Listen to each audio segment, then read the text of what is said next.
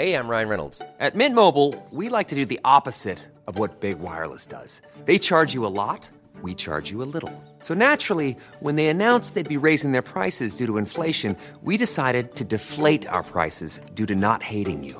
That's right. We're cutting the price of Mint Unlimited from $30 a month to just $15 a month.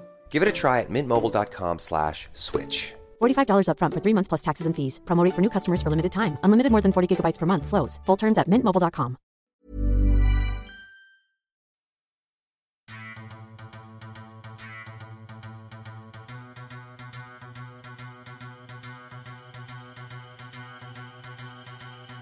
Hello and welcome to the 442 podcast. I'm James Brown, editor-in-chief of the magazine.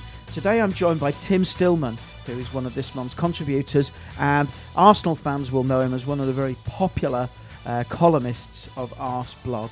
And alongside him is one of our most prolific staff writers, Chris Flanagan. Morning, guys. Afternoon. Morning. Are you all right? Good, thank you. Excellent. Now, I've got to just say, well, we'll talk about what we're going to talk in a minute, but just to introduce you, when I said, look, we need to get a specialist Arsenal writer, I asked a few Arsenal fans that I know, and they all said you. We've had Boyd Hilton on, who's an old friend of mine. So, are you? Where do you rank in popularity of Arsenal tweeters and bloggers and columnists? Are you above Le Grove? Maybe I don't know. Maybe on about that. I'd have to look at our respective social media followings if that's like a decent gauge. But probably on about that level. But I think the site I write for, Arseblog, is probably at the top of that tree. It's the big one, isn't it? Yeah, absolutely. Excellent. Chris, are you Bolton's number one media player? I don't know. It's not for me to say, I suppose. Who else is in the field? They have Lion of Vienna Suite is kind of the main podcast and things like that. So that's a very good one that I follow. Yeah, it is amazing now that we've got this whole era when really the fans have created better media than a lot of the mainstream media and have taken it off. We were talking about this when we're working on our preview issue at the moment for the next season, and I was saying, look, give the fans more space. You know, we normally have a little block with some quotes from fans, and one of the guys said, "Won't that make it less authoritative?" And I said, "What?" One of our staff writers writing about it who never go to see Doncaster or Nottingham Forest or a fan. For me, most of the better. I know this sounds ironic, given that, or perhaps wrong, given that I work in professional football media, but I would much prefer to read a really great blog from somebody who goes in, week out, than somebody who's being paid to be there. Anyway, that's my resignation done. So look, we're gonna take a closer look at the in-depth piece on the big Arsenal feature we've got in the current issue of 442 in a moment. And but let's start with the latest football stories, particularly the Women's World Cup. Have you been watching that, Tim? Yeah, pretty much every single game. Yeah. And has it got better for you as you've gone on, or what's the draw for you? Is it following England? I don't know if you've got a different team. So part of it's work, to be honest. So I'm kind of covering it for a few different outlets. But I've always been into women's football. I've been going to see Arsenal ladies, now women, since about the mid-1990s. Yeah. And I started off writing about them, and I just kind of got into it. And to be honest, it's a tournament like any other tournament. It's some games are good, some are rubbish, some are really, really good. And it's just football at the end of the day. So I don't, having watched women's football for such a long time, I don't really look at it through I different think the eyes. standard's got a lot better. Yeah, absolutely. The actual playing standard. Yeah, and actually, I think one of the big themes of this tournament has been the quality of the goalkeeping, because this is the first tournament where the first World Cup where most teams have a dedicated goalkeeper coach. Even at the last World Cup, that wasn't the case, and I think you're seeing that coming out a bit. And any standout players for you? Not that many, actually. A lot of the more attacking players have been kind of in and out. It's becoming a bit more like men's football now, in that the coaches tend to be better at club level than international level. But I think probably Rose Lavelle, who plays in midfield for the US, I think she'd probably be my player of the tournament at this stage. Chris, does the fact that 11 million people watched that semi-final, the England match, mean that women's football can expect to see that sort of growth domestically now? I think it can only help. I mean, we're seeing year on year now, it's just growing and growing and growing, and the finance and the backing of it is improving. And I think you're going to see that in all areas now. It's just as long as that interest is there, you'll get backing from sponsors and clubs, and I think it's all going in the great direction. And the fact that obviously two semi-finals now for England in the last 2 World Cups, it can only keep improving. You see, I think it'll grow for the hardcore fans. So the fans that go and watch the women's teams, the facilities will get better, the playing performances will get better, the money will go into the game. But I don't know if it will grow as significantly as that audience figure suggests, because I think what we saw this week was England wins the Ashes, Henman wins Wimbledon, even though we only got to the semi-finals. And I think actually, just for me personally, when you start having been told about football by somebody who's never watched a game before, which was happening on Wednesday, who couldn't tell you who Phil Neville played for, or who Lucy Bronze plays for, or Jill Scott plays for, I actually think what we've done is I think the growth will be at the heart of football. So I think it'll get better for the existing women's football. I don't think there'll be a massive intake. But for me, the exciting thing is, I think, just for the kids who want to play football. Because when I'm really old. When I was at school, girls weren't allowed to play football. They weren't allowed in the, and I was watching some of the, they were showing crowd scenes and just thinking that there'll be girls there thinking, I can be like this. The challenge for it will be when the WSL starts again next season, alongside the Premier League, alongside the Champions League, and it's competing in that space. I think you're right. There's not going to be an explosion of ticket sales. But one of the important legacies of the tournament could be just what you said. First of all, not just young girls watching and thinking, oh, I can do this, but actually young boys watching as well, and not regarding it odd that women are playing football and that it's, like I said at the top, just football. It's just like another football match. Yeah. But one of the kind of positive things for the WSL, they've got this Barclays sponsorship next year.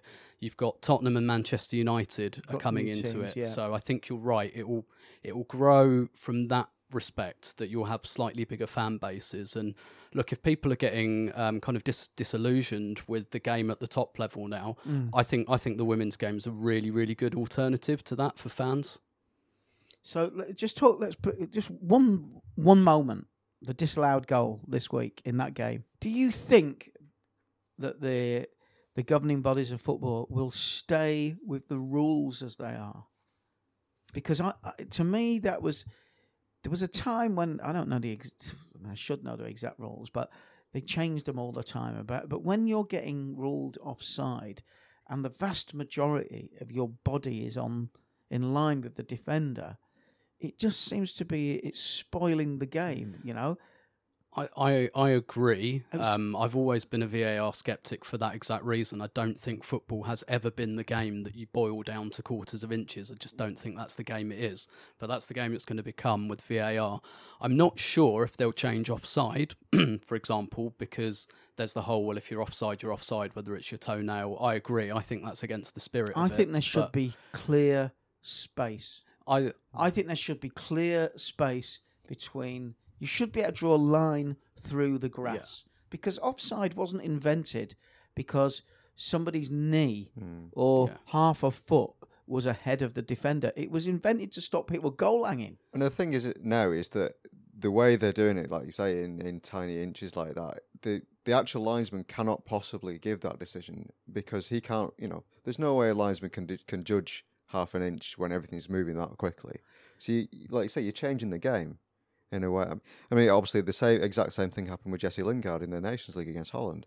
Yeah, another semi-final for England, and half an inch cost England. And obviously, it's easier for us to be upset about it because we in both tournaments we wanted England to do well, but I still think that it's. Yeah, I agree that it's madness that over half an inch. VAR is the problem.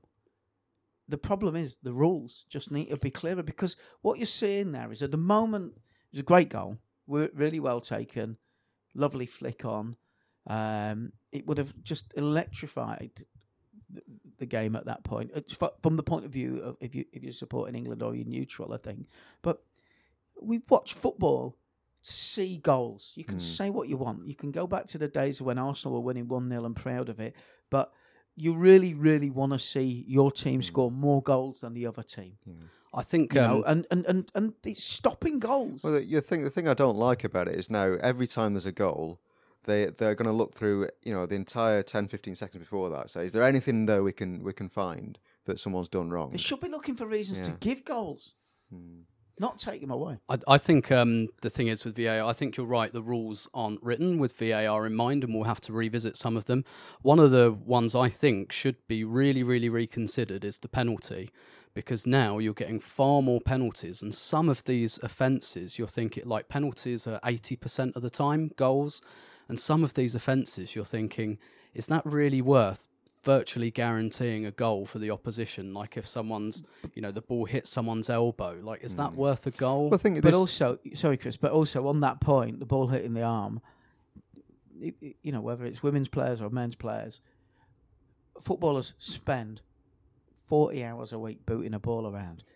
You tell them to hit a hand at 20 yards, they can do it.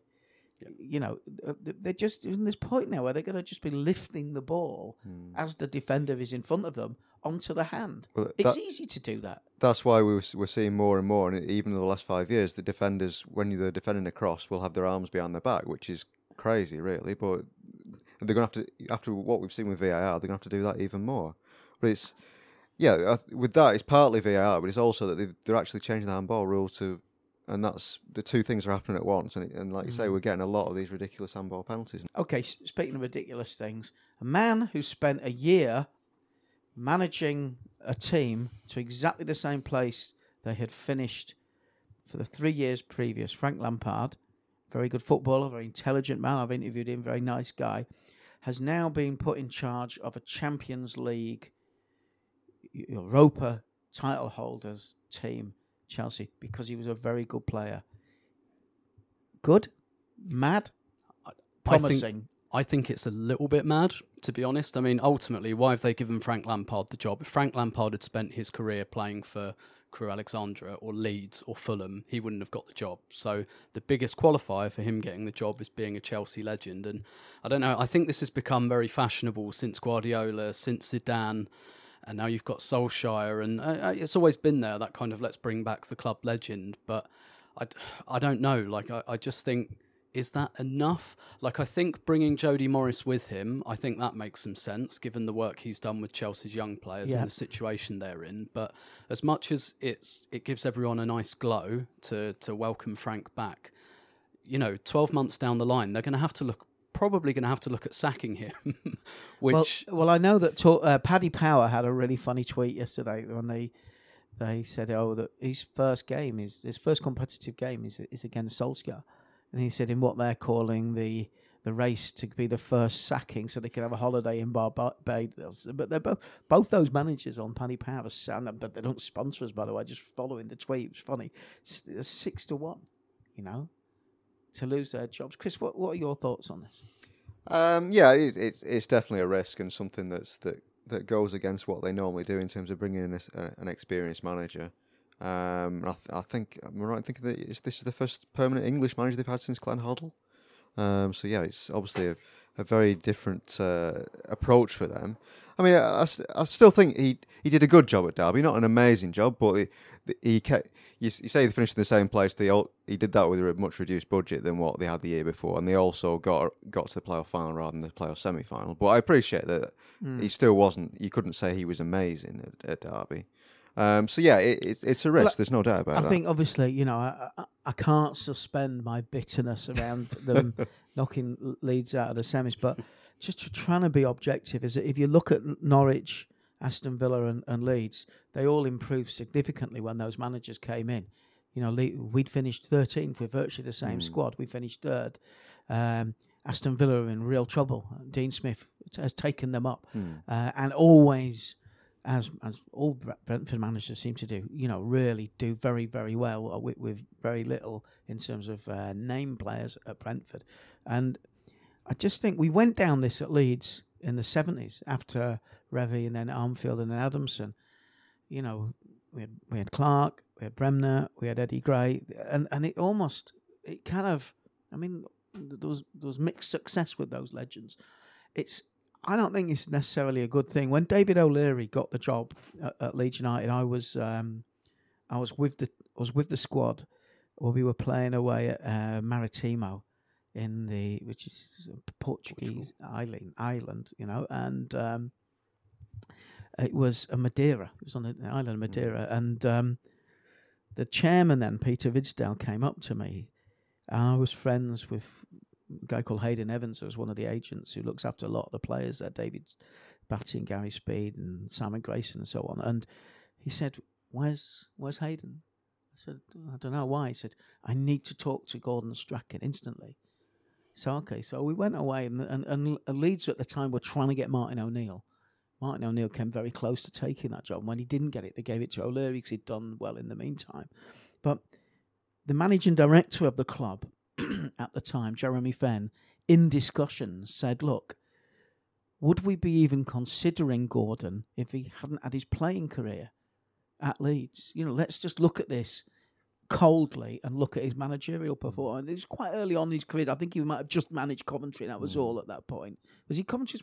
He was, yeah. And it's that perspective. It's just, I mean, I don't know. I don't think we've been doing our predictions for next season. I think Chelsea will struggle because we hammered Derby 3 times. They beat us in the most important game, but they didn't look anywhere near as good as Norwich, certainly last year, or Sheffield United or Wolves the year before. And you say he had a good season. I think he stood still. He had 3 good loans, and he had a very, very senior team there. There were 5 or 6 Premier League players in that Derby team. And as we saw with Solskjaer, even if it engenders a bit of a feel-good factor, that only lasts for so long. And that's not going to go on for, what's his contract, 2-3 years? It's not going to go on for that entire time. They might have like a small uptick at the beginning where everyone's smiling and happy, but we also know that the Chelsea ownership and the Chelsea board, they're not going to be painting smiles on their face and saying, well, at least it's a club legend if the results aren't going. It's like fantasy management. Yeah. And also, this is the most difficult time to take over Chelsea since Abramovich came in, because of the embargo and Hazard going. So it's a tricky time to go with. How long is Hudson-Odoi out? I think he's back sometime, maybe 2 or 3 months into the season. Okay, so he would be the player, if he wasn't injured, that they would be looking to light up the team with Hazard going. Yeah, well, obviously they've got Pulisic, who hopefully will do some of that. But he's new to the league. Yes, That's the key factor. Pulisic might take a season to go from 14 to 24 goals. You can't expect anyone to be like Hazard straight away, for sure. Okay, that's Chelsea. Let's move on from there. We're kind of. What do you think they're going to do? Okay, don't you? Personally, I think they'll be. Sorry, because I had said we'll move on. Personally, I think they'll finish 6th. You think? I think they'll finish 6th. 6th. Do you think? I think maybe 5th. I had 7th. I think Leicester will finish above them. Ryan Reynolds here from Mint Mobile. With the price of just about everything going up during inflation, we thought we'd bring our prices down. So to help us, we brought in a reverse auctioneer, which is apparently a thing. Mint Mobile Unlimited Premium Wireless. How to get 30, 30, bit to get 30, bit to get 20, 20, 20, bit to get 20, 20, bit to get 15, 15, 15, 15, just $15 a month? Sold! Give it a try at mintmobile.com/switch. $45 up front for 3 months plus taxes and fees. Promo rate for new customers for limited time. Unlimited more than 40 gigabytes per month. Slows full terms at mintmobile.com. Okay, let's talk about Arsenal. Let's move to your end of London. We've got this fantastic feature in the magazine this month, 23 reasons to it's still good to be a Gooner. And they've got the back cover. Can I just ask you, first of all, I live quite near Emirates, and as a non-Arsenal supporter, it's the Adidas campaign around the new shirt's been pretty amazing. The video that they did with the legends and the fans, the ads all over Highbury Station. All of the ad sites have got Arsenal on there. You got the mural. I mean, they've really gone to town with it. Is it possible that an advertising campaign can cover up some well-voiced disappointments over last season? I think in a way it can, not in a properly tangible way. It's not going to make us a good team again, for example. But one of the things that I think Arsenal fans have been feeling, particularly since Arsene Wenger left, and we know that the end of Wenger's reign was quite divisive, but it was a very definite identity. Because whatever you thought of Arsene Wenger at the end, you knew what he stood for, what his style of football was, and everything like that. And we've lost that really big reference point. And Unai Emery's come in, and Unai Emery is someone who doesn't really have like a particular style of football or anything that you can hang your hat on. And also Arsenal have turned over quite a lot of the squad recently, so there's a lot of new players there. So there's not many people or things we identify with at Arsenal at the moment. Not many figures that you can say, yeah, he's Arsenal. And actually what this video did really, really nicely was to recenter that sense of identity. I really liked the way they talked about, Arsenal being a London thing, but London being very global and welcoming at the same time. So it really hit that kind of, Ian Wright's from Lewisham, he's one of our big legends, here's a couple of shots in a greasy spoon. But actually, the striker from Gabon and the midfielder from France can get in on this, and so can the fans in kind of far-flung corners of the world. Because actually, that is what London's like. Exactly. If you walk down the street in London, you will walk past somebody from France, you will walk past somebody from Africa, you will walk past somebody from Turkey or Sweden, or wherever I think Arsenal reflect the community around them in many ways. And they absolutely nailed that in a way that I don't think anyone inside the club has managed to do in the last couple of years, particularly under the ownership of Stan Kroenke, which is quite faceless, quite distant. And actually that video, really honestly, I know it's like a marketing video and that's kind of what it's meant to do, and it's a bit superficial, but really honestly, it kind of, it really centered that identity again. And obviously, like for fans of a certain age, maybe about my age and slightly older, people that identify Arsenal and Adidas with Anfield 89 and winning the league in 91, and they really got that retro feel in, and the mention of David Rocastle. So actually it did make people feel quite good, I think. Yeah, I think they've done an amazing job. I mean, some people were sending me saying, look at this. Not Arsenal fans. And I was suckered in. I bought the warm-up jacket, and I don't usually buy merchandise anymore because, Idris Elba was wearing it in the video. Unfortunately, I don't look like Idris Elba when I'm wearing it, and I haven't been able to get a refund on that basis. When would you wear that jacket to the match? Yeah. Okay. Do you wear Bolton merchandise? No, not these days. I certainly used to do when I was young, but yeah, not so much now. Yeah. Okay. I'm not even going to go there. I'm like, I'm quite superstitious around what I wear and how I go into the game. So what do you wear then? Do I want to know the answer to this though? I have all sorts of mad. There's a tree on the M1 that I look for on the drive up. And if I miss it, I think that's not good. Right. On the way to the, that's trees, not clothing. I won't wear red. I wore red to a game last year for the first time.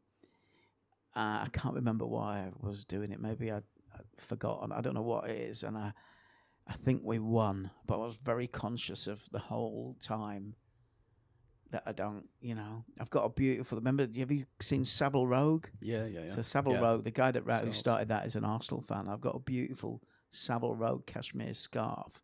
But I won't wear that. I won't wear that too much because in my head it looks too clean, but it's really nice. So I've still got my scarf from about 1975, which is just rubbish scarf. Basically, it's just a badly knitted together old semi-nylon wool scarf, and it's filthy. So I've got that, which yellow and blue and white from when I was a kid. Yeah. But I don't. Yeah, it's kind of.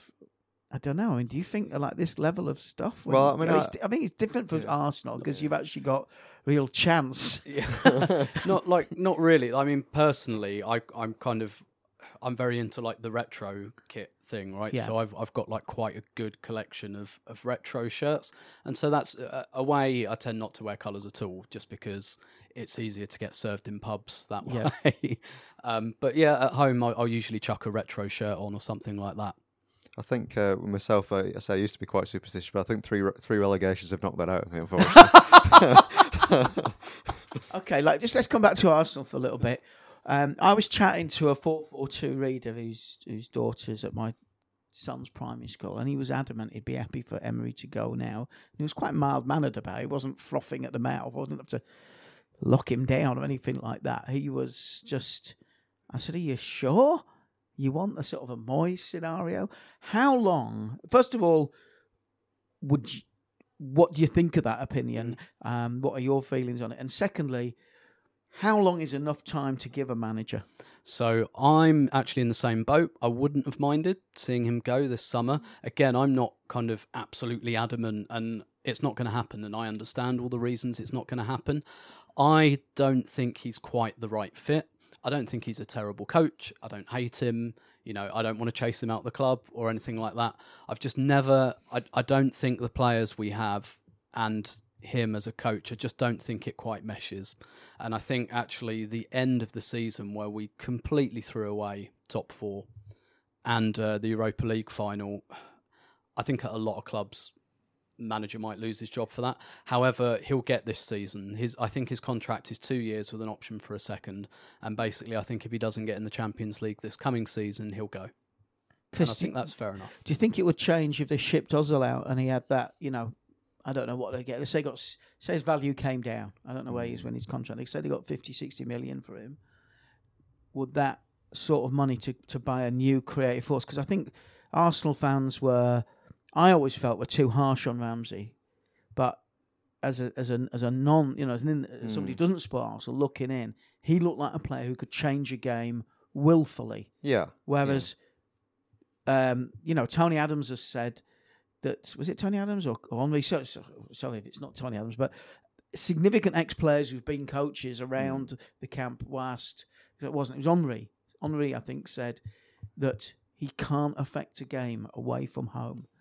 So is that just too much of a luxury? There's something not right there, clearly. Yeah, I think it's gone on for so long now that it seems that he's hindering the team to a degree.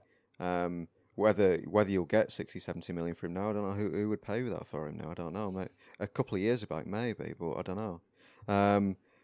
It would certainly help if they could get someone else in there to drive it, but I still think that wouldn't make them a title contender still. Unless it was someone seriously amazing, I still think they're quite a way short. Who would you like him to? Well, do you want Ozil to become a home and away player?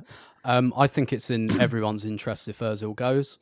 Not least because his salary is about £350,000 a week, and it's stopping Arsenal from renewing. Not dissimilar to Chris's. And it's a bit like Sanchez at Manchester United, actually. It's stopping Arsenal from renewing.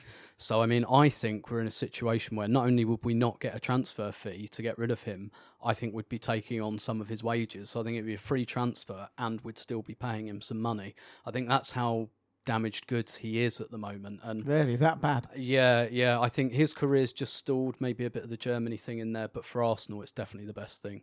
That's interesting. Who would you like to see in? This week there's been a bid put in for Zaha. Obviously a different type of player to Ozil, but an interesting approach. I would think he'd make a great improvement on the team. Yeah, so I really like Zaha, and I think he's exactly the type of player Arsenal need, a wide forward who scores goals and takes players on. I think that's exactly what Arsenal need. I'm sceptical about the kind of price it will cost, and I think the reality of Arsenal's situation is they should probably look for slightly younger talent that's maybe a little bit cheaper with a bit of an upside. If he came in, would he stifle Iwobi, who I thought looked one of the better players? I know he came on late into the game in the final in Baku. So I don't think so. I think Iwobi would be slightly better like as a midfielder in a midfield three. I don't think he's quite got the end product to be a winger. But nevertheless, Zaha's just better than Iwobi, so it's almost not immaterial, but and also Mkhitaryan plays on the other wing and he's a bit up and down, so I think Iwobi would still get his chances. Just whilst we're here, who is your all-time favourite player? Anders Limpar is my favourite player. Anders Limpar? Yeah, he was... We had a sweepstake to see who you would say. I said Perez. I think I said Ian Wright, yeah. And he said Bergkamp. They would all be probably in my top 10, but for me it's Limpar because he was my favourite player when I was 8 or 9. Okay. And I think your favourite player when you're 8 or 9 is your favourite player for life. Yeah. I've got a funny story about Limpar. I think lots of people have. I don't know if have I told this before, but Tony Adams told me this. that the George just didn't get on Anders Limpar. George Graham thought he was just a luxury, and he used to just tear a strip off him when he was really frustrated. It was always Anders Limpar that would get it, and he'd always take him off everything. And he said that they came in at half time one day, and they were getting absolute hammering, and then the players were sitting in a horseshoe, round the left to right, George in the middle. So he started on the left, and he's just chewing everyone out, going through the midfield, going through the defence, absolutely bollocking him. They were furious. They were losing or something. And he turned to where Limpar was, about to give him the mother load. And he was, he was going, "As for you, you can get your..." And he was stopped because Limpar had already got changed. He knew he was coming off. But I think one of the reasons I liked Limpar was because he was like the rock star footballer in a fairly functional, like George Graham team. We all knew he was a bit, he was a bit of a lad, for want of a better word. Okay. More than Merson? You preferred him on the... I used to like the way Merson flowed. Merson's possibly my second favourite Arsenal player for many of the same reasons, and I kind of got to know him a little bit when after he left Arsenal, and yeah, I loved Merson as well. Still do. Look, just before we leave Arsenal there, just you talk about Merson, I think if you want to... even Spurs fans could watch this. If you want to see a game where you see what Merson was about, watch the Do I Not Like That game, as it came to be known, when Holland stopped England from qualifying and basically ended Graham Taylor's career. Merson is just brilliant in that game. In fact, England are brilliant in that game. I watched that when Capello was manager, when we were playing very safe, tidy, square, kind of almost like the old just sideway passes. And my memory of Graham Taylor's period as England manager is mainly around that really disastrous European Championship in '92 when he took a lot of mediocre players. But England were brilliant that night, and it was totally unlike football. And it's worth what you can watch it. I watch it on YouTube in like 6, whatever chunks. And Merce was brilliant in that, as was Chrissy Waddle, I think. Okay, that's it. I just wanted to mention that if anyone has never seen that game. Okay, listen, time now to find out what the most popular stories on the 442 website are this week. Here's Tanya Snuggs with a rundown of our top 5. Thanks, James. At 5, a rundown of every incredible free transfer Juventus have landed in the last 10 years. At 4, this is Anfield's Jack Lusby tells us what he wants from Liverpool this summer. We reveal every Premier League club's expected breakthrough star next season at 3. Whilst at 2, Andy Mitten examines the gap between rage and reality for Man United fans when it comes to the Glazers. And at number 1, Connor Pope explains how new financial fair play rules could completely change the Premier League next season.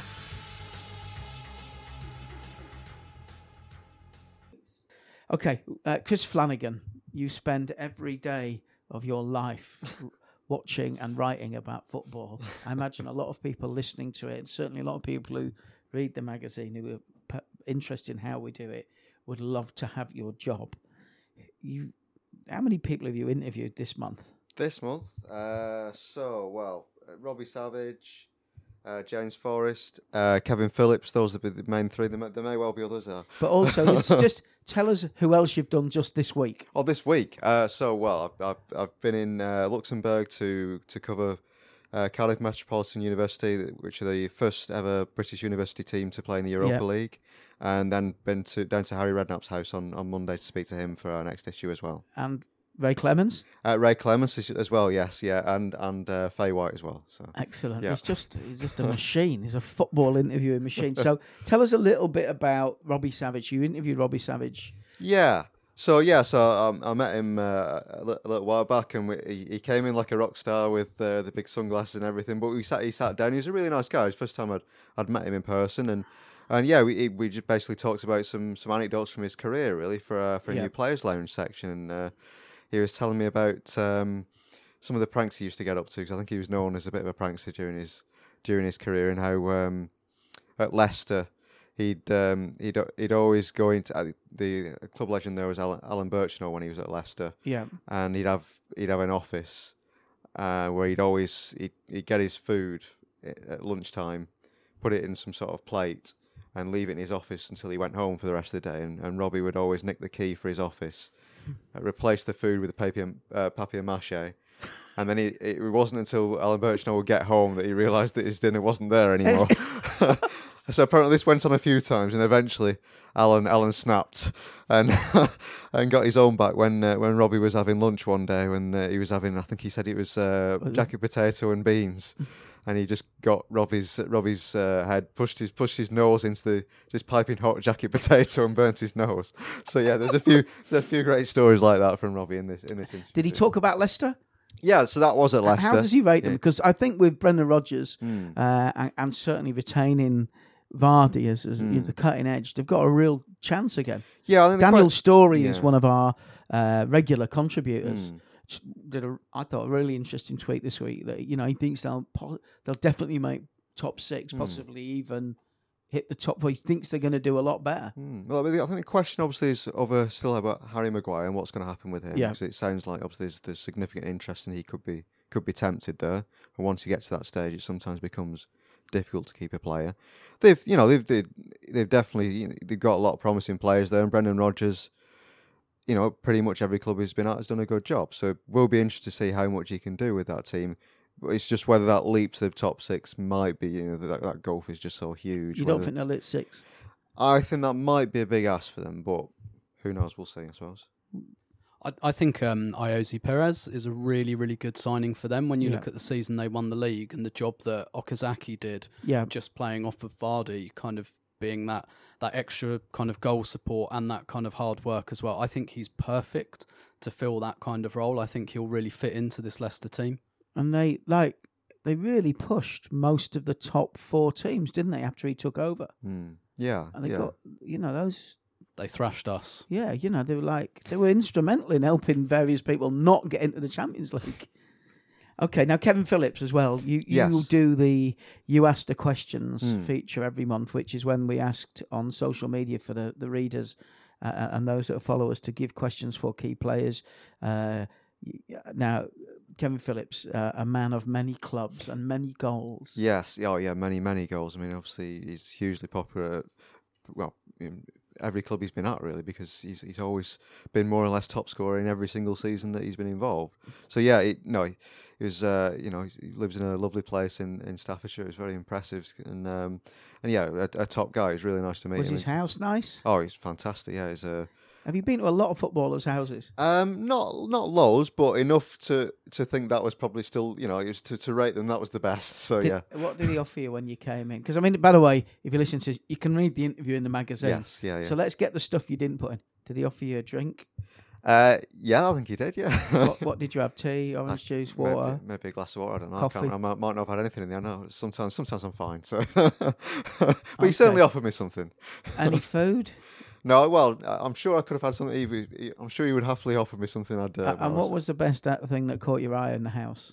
In the house, well, I mean, there was all sorts of beautiful ornaments and a fancy pool table, these England caps, but obviously the European Golden Boot has to be the one. That was excellent. Yeah. Okay, so obviously you record these interviews, so we're going to have a couple of clips. What have we gone with? Yeah, so the first one. He was talking about his time at Sunderland and when Howard Wilkinson took over as manager and appeared in the dressing room with some stinging nettles. And then one day we're sitting in the changing room waiting for him to come in and do his team talk, and he walks in with it might have been a Tesco's plastic carrier bag, and we think, what's he got in his hand? What's he doing now? And he just started doing his team talk, and it was a speech in terms of trying to get the lads, really up for the game. And he just come out with, you need to grasp the nettle. Someone out in here's got to grasp the nettle. And he said, I can grasp. He said, I'll grasp the nettle. So he puts his hand in his carrier bag, pulls out a great big bunch of stinging nettles, and he's going, look, I grasp the nettle, I'll grasp it. Go on, grasp it. And that's I'm not touching that. He puts them back in the bag, and I just. I can remember the lad saying after, did anyone have a look at his hands, afterwards, and you could tell he was like shaking it a little bit, because he'd obviously stung his hands out. And also we've got his thoughts on the infamous Poodunnit incident, which is when he was at Crystal Palace and they went to Brighton in the playoff semi-finals. Yeah, this was like a big scandal at the time, weren't they? Yes, yeah. The Crystal Palace were appalled. Poyet declined. The Brighton manager, just claimed he knew nothing about what it was. And what Kevin Phillips says is amazing. Yeah, well, when we arrived at the stadium, of course, it's a big game. Again, another derby. Yeah. Believe it or not, when they're 30 odd mile apart. Right. We went into our change room and it stunk. And we was like, what this? We went, you go and follow your nose to the toilet as you do, and opened one of the cubicles, and there was feces everywhere. And it was terrible. It made you gag. So Ollie just went mad. He just thought it was a ploy from them to try and put us off our game. And in actual way, it defeated the object, really, because it inspired us. So, he was going mad, blah, blah, blah. And he when Ollie loses it, he loses it. No one could calm him down. And he demanded someone get in. And anyway, to be fair, Brighton, they sent people and they cleaned it up, but the smell was still there. And it did inspire us, because we went on to win the game and get to the final. But apparently, what I've been told, it wasn't nothing to do with their staff. It was our bus driver that, when they dropped the kit off earlier in the day, he had bad upset stomach, and when he went to the toilet, he couldn't. It just went everywhere, and I think he was so ashamed to say anything, he just left it, hoping that we'd blame it on the staff at the Amex. So that's apparently what I was told. Okay.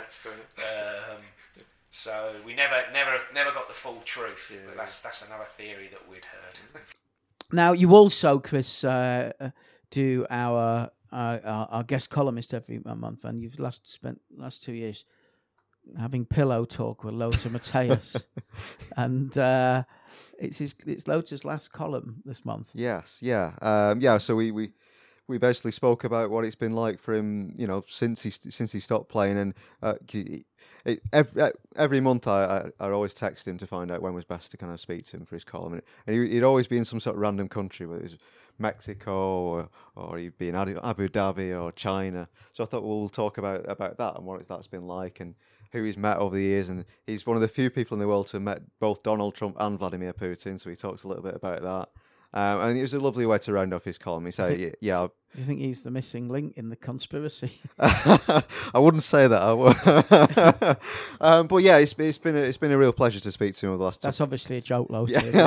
Yeah, because I mean, the first tournament I ever watched was 1990, and obviously he was the star and the winning captain at that World Cup. So to meet him 3 years ago for the You Ask the Questions interview in Munich, and then for the columns come out of that and to speak to him every month for the last 2 years, and he's a really nice guy as well. So he's got great anecdotes. Yes, yeah. That's the thing that struck me, is because obviously as a player, he was like too good to be playing against. That's what it felt like. You just think, oh God, we got to go play against him. Yeah, and but there's quite a lot of not warmth, but he's got personality. Yeah.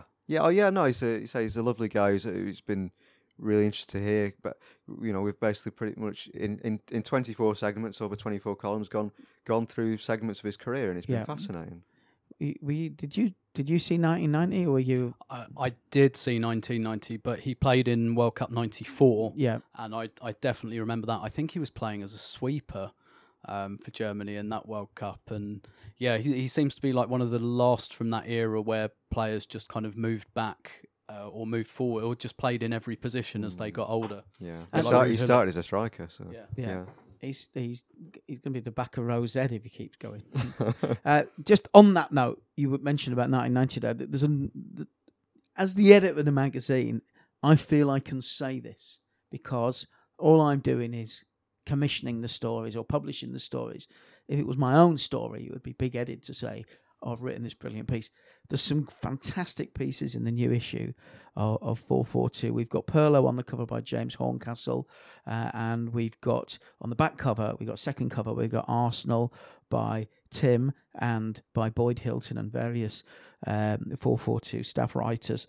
But inside, we've one of many features. We've got a brilliant piece which we're going to talk about in a forthcoming podcast with Neil Hurd about the fantastic Holland and Germany chevron shirts from the late 80s and the 90s. If you're interested in football shirts, like I know a lot of you are, Neil, who is one of the world's top experts on football shirts and trainers, describes this as the coolest shirt ever. And so definitely check that out. Thanks very much for coming in, Tim. And what does the rest of the weekend? When's your next fix of Arsenal? Pleasure. Probably the Emirates Cup. We've got the Women's World Cup final and the Copa America final. I write about South American football as well, so it's actually quite a busy weekend for me. But yeah, Emirates Cup will be my next Arsenal fix, I believe. Okay. When's your next bit of football action, Chris? Yeah, I'm not sure. See, maybe get a Bolton pre-season game in or something like that. If we've got 11 players to play a game. Can I just say, just very briefly, I wonder what else to begin in. Doncaster Belles, Arsenal ladies. Before the contemporary rise of women's football, they're the two names that I knew. You would hear about. Did you ever see them? No, not really. To be honest, I think Millwall Lionesses seem to be one as well. Oh yeah, I think that there's been some problems with them. I think recently. Yeah, as well. see, we can go old school ladies now to be hip. But yeah, they always used to be the ones that in the FA Cup final and stuff. I think. Yeah, in the 90s, that was the kind of Wenger, Ferguson, Arsenal, Manchester United type rivalry. But yeah, Millwall Lionesses have now become London Lionesses, right, so they've kind of dissociated from Millwall a little bit. Wonder why.